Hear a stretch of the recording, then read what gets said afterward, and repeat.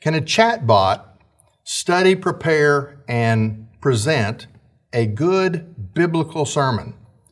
We've been talking about artificial intelligence for a couple of weeks, and I want to spend one more episode exploring the implications of AI for faith and religion.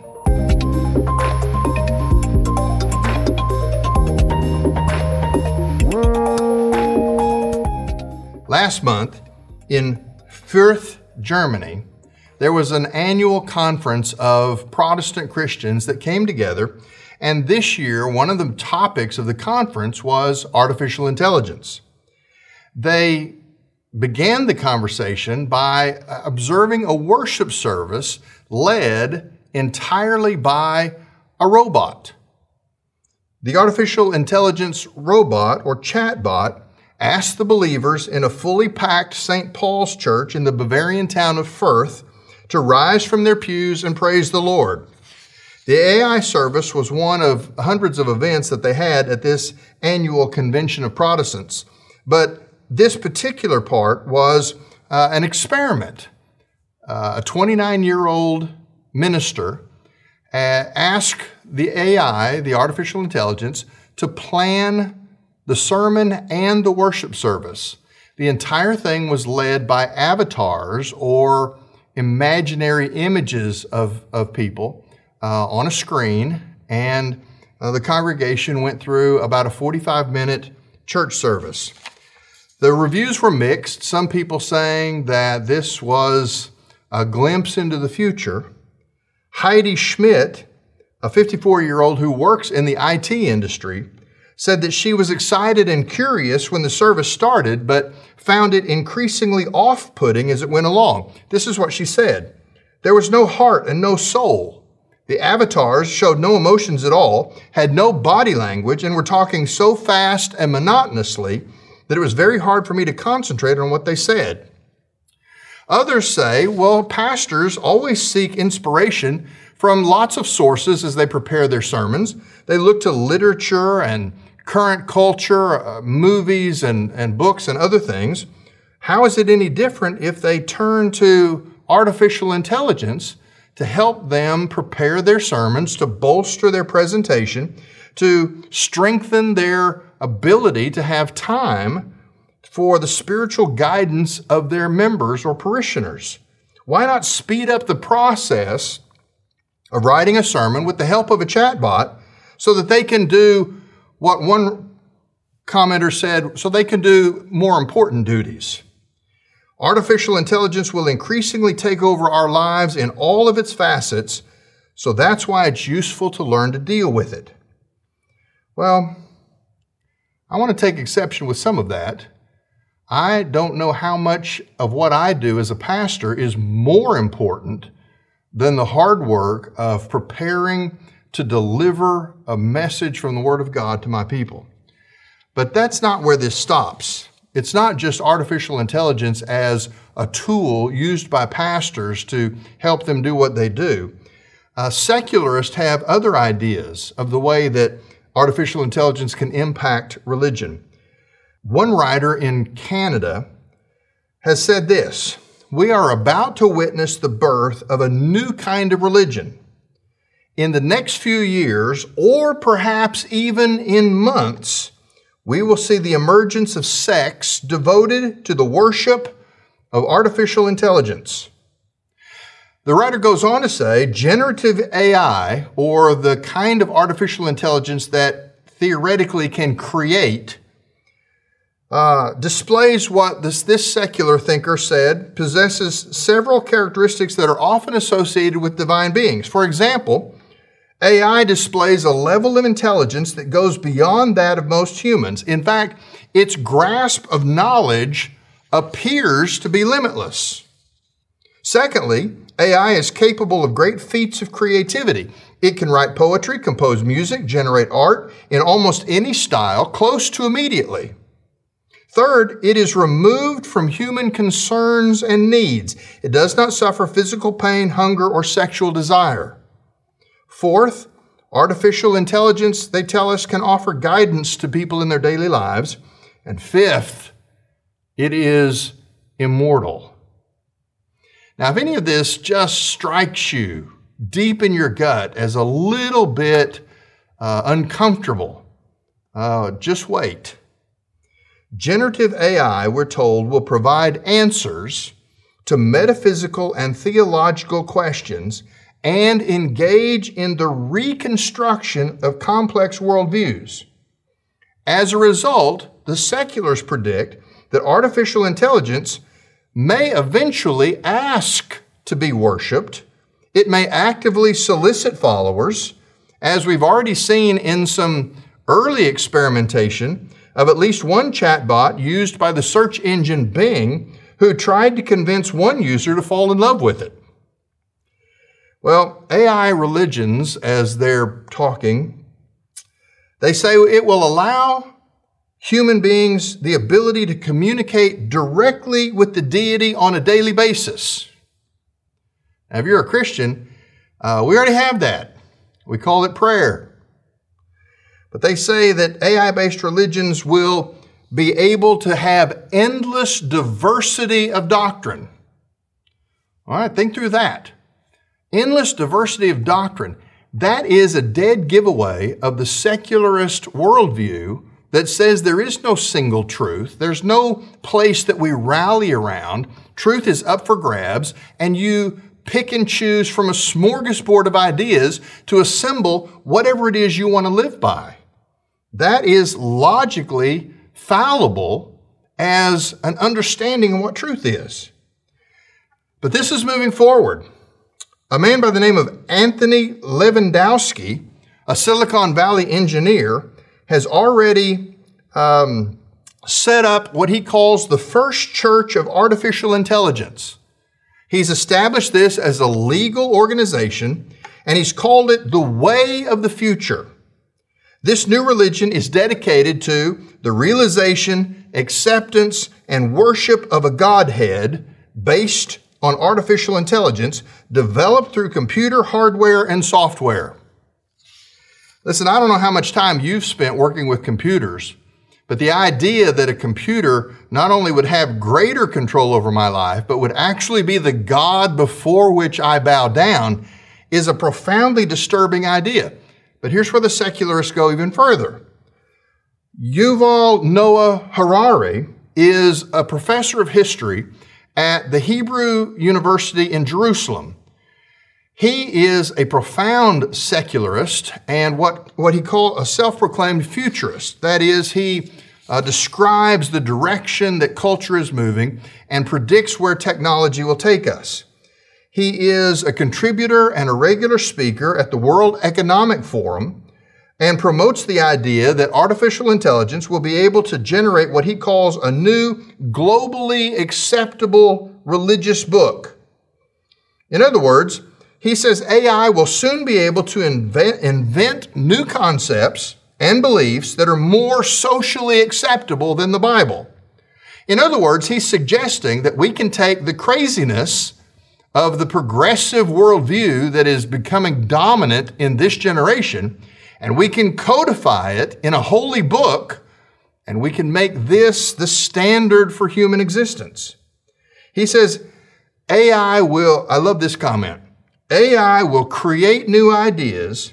It can even write a new Bible in order, he tells us, to establish a unified and correct religion. Now, it's fascinating. Why would he want a new Bible, a correct religion beyond the options that are available? Well, it's because Dr. Harari is on record as saying that the Bible is just fiction, and he compares the Bible to fictional novels like the Harry Potter series. In fact, this is a quote. "Billions of people have believed in these stories for thousands of years. Some fake news lasts forever." He goes on to say, "I'm aware that many people might be upset by my equating religion with fake news, but that's exactly the point. When 1,000 people believe some made-up story for 1 month, that's fake news. When 1 billion people believe it for 1,000 years, that's a religion." Well, what Dr. Harari and like-minded secularists cannot see is that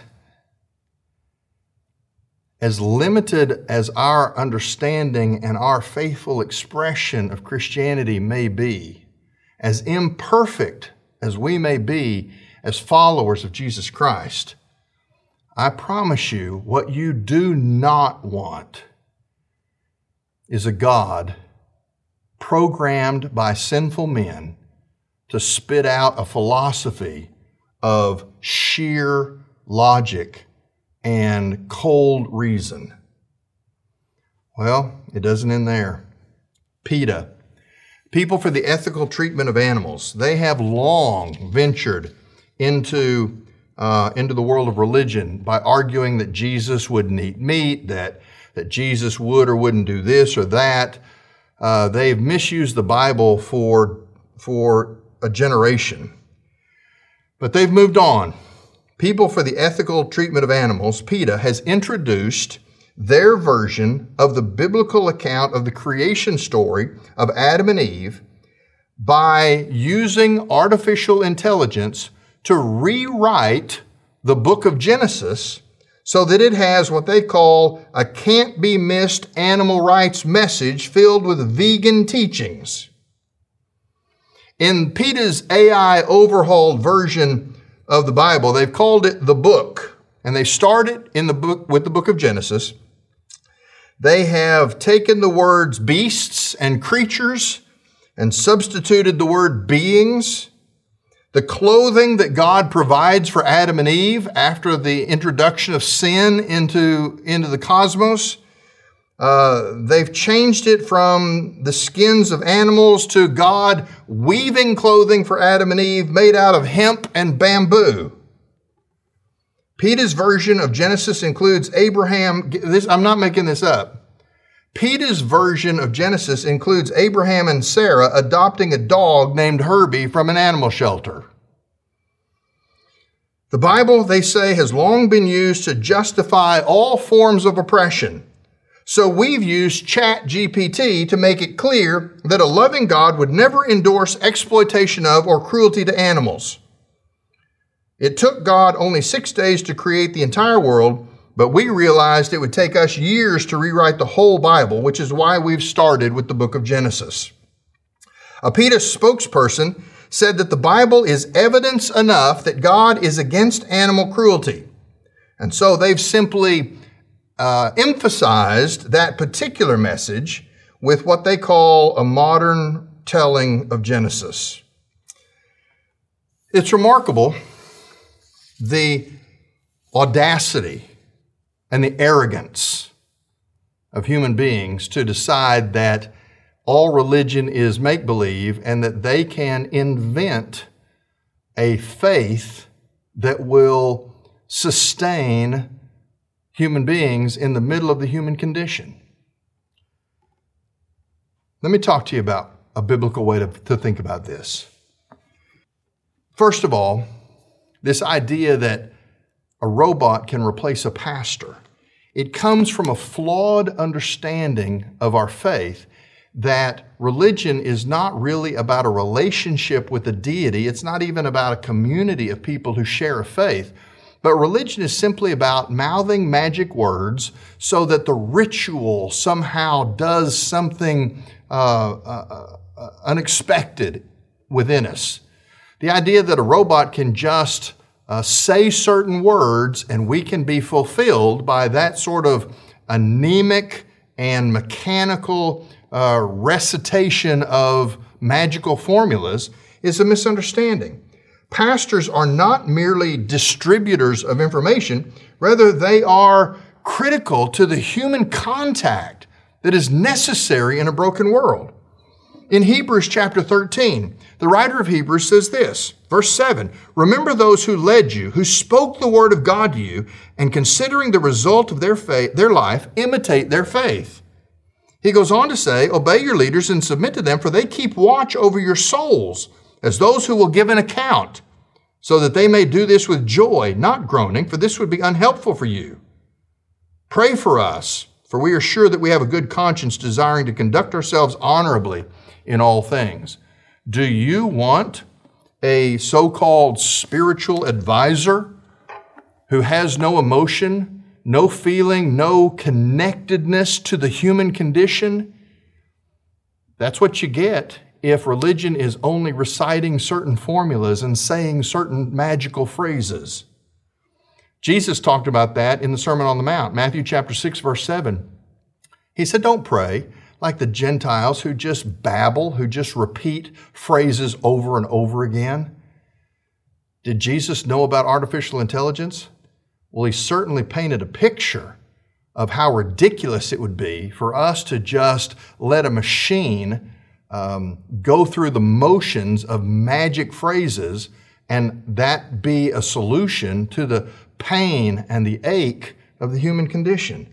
Listen to the Apostle Paul in the first chapter of Philippians.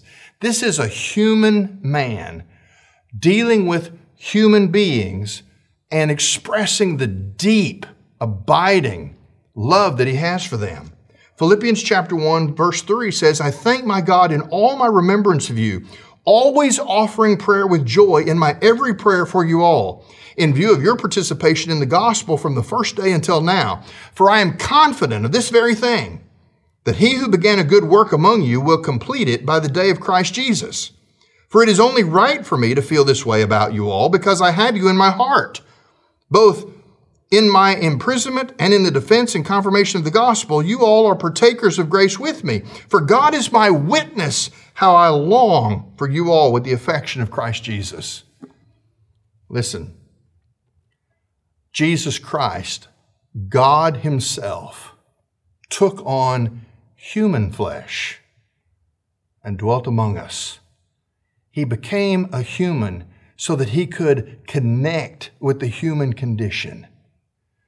The faith of the Bible, the life of Christ, and the relationship between pastors and the faithful in the community of a real live human church cannot be replaced by machines or robots or computer programs who give us some sort of sterile, artificial direction on how to live our lives.